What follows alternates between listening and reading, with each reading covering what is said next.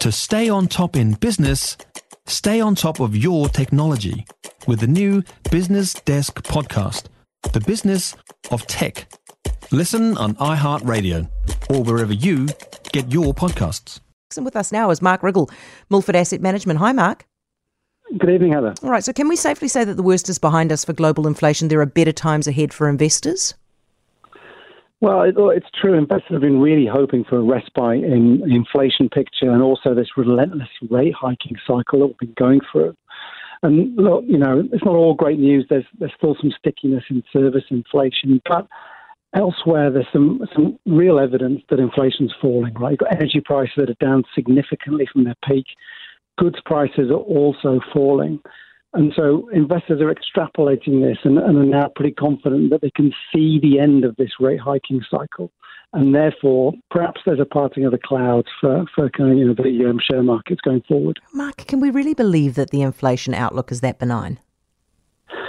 Well, I think this is where we need a bit of imagination in the medium term. In the short term, it's clear, right? Declines in prices that we've already seen will mean that year-over-year inflation is going to continue to decline. Right? But the other piece of the puzzle, of course, is central banks.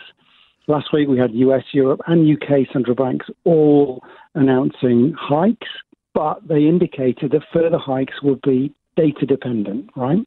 So to now, data dependent for investors has meant, okay, we're going to pause and then data will roll over and we're going to get cuts somewhere down the line. But, if we think about the economy, it's actually been quite resilient. Right, there's a couple of reasons for that. Europe's had a mild winter. Energy prices have not been as bad as feared. And we've seen China reopening their economy really rapidly. So that's giving a good kick to global growth. And so I think we need to be a bit more imaginative about thinking that maybe we might see inflation picking up again at some point down the track. Right, so maybe we're not quite at the end of that inflation kind of cycle just yet.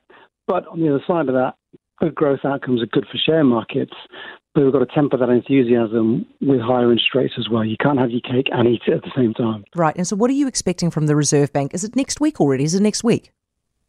I think it's next week, isn't it? Yeah, all right. It's the next couple of weeks, but inflation's a global problem, but clearly there's some local nuances. We've seen a bit of softening in the data, so RBNZ will be pretty happy with that, but there's lots of uncertainty. Of course, these floods, weather impact, that's going to be negative for growth, probably bad for inflation. It's going to push inflation up in the short term. But I think the central bank will have seen enough that they don't have to hike another 75 basis points. We're probably going to see 50 bips next week. But I think, we've still got to be pretty cautious on the outlook for the New Zealand economy. We know growth's slowing. We know the housing market's falling. But the silver lining is that global growth being better means that our exports should cushion us a little bit. Brilliant stuff, Mark. It's good to talk to you. I think it might be 2 weeks away, but geez, it'll go so fast it'll feel like next week. Mark Riggle of Milford Asset Management with us right now.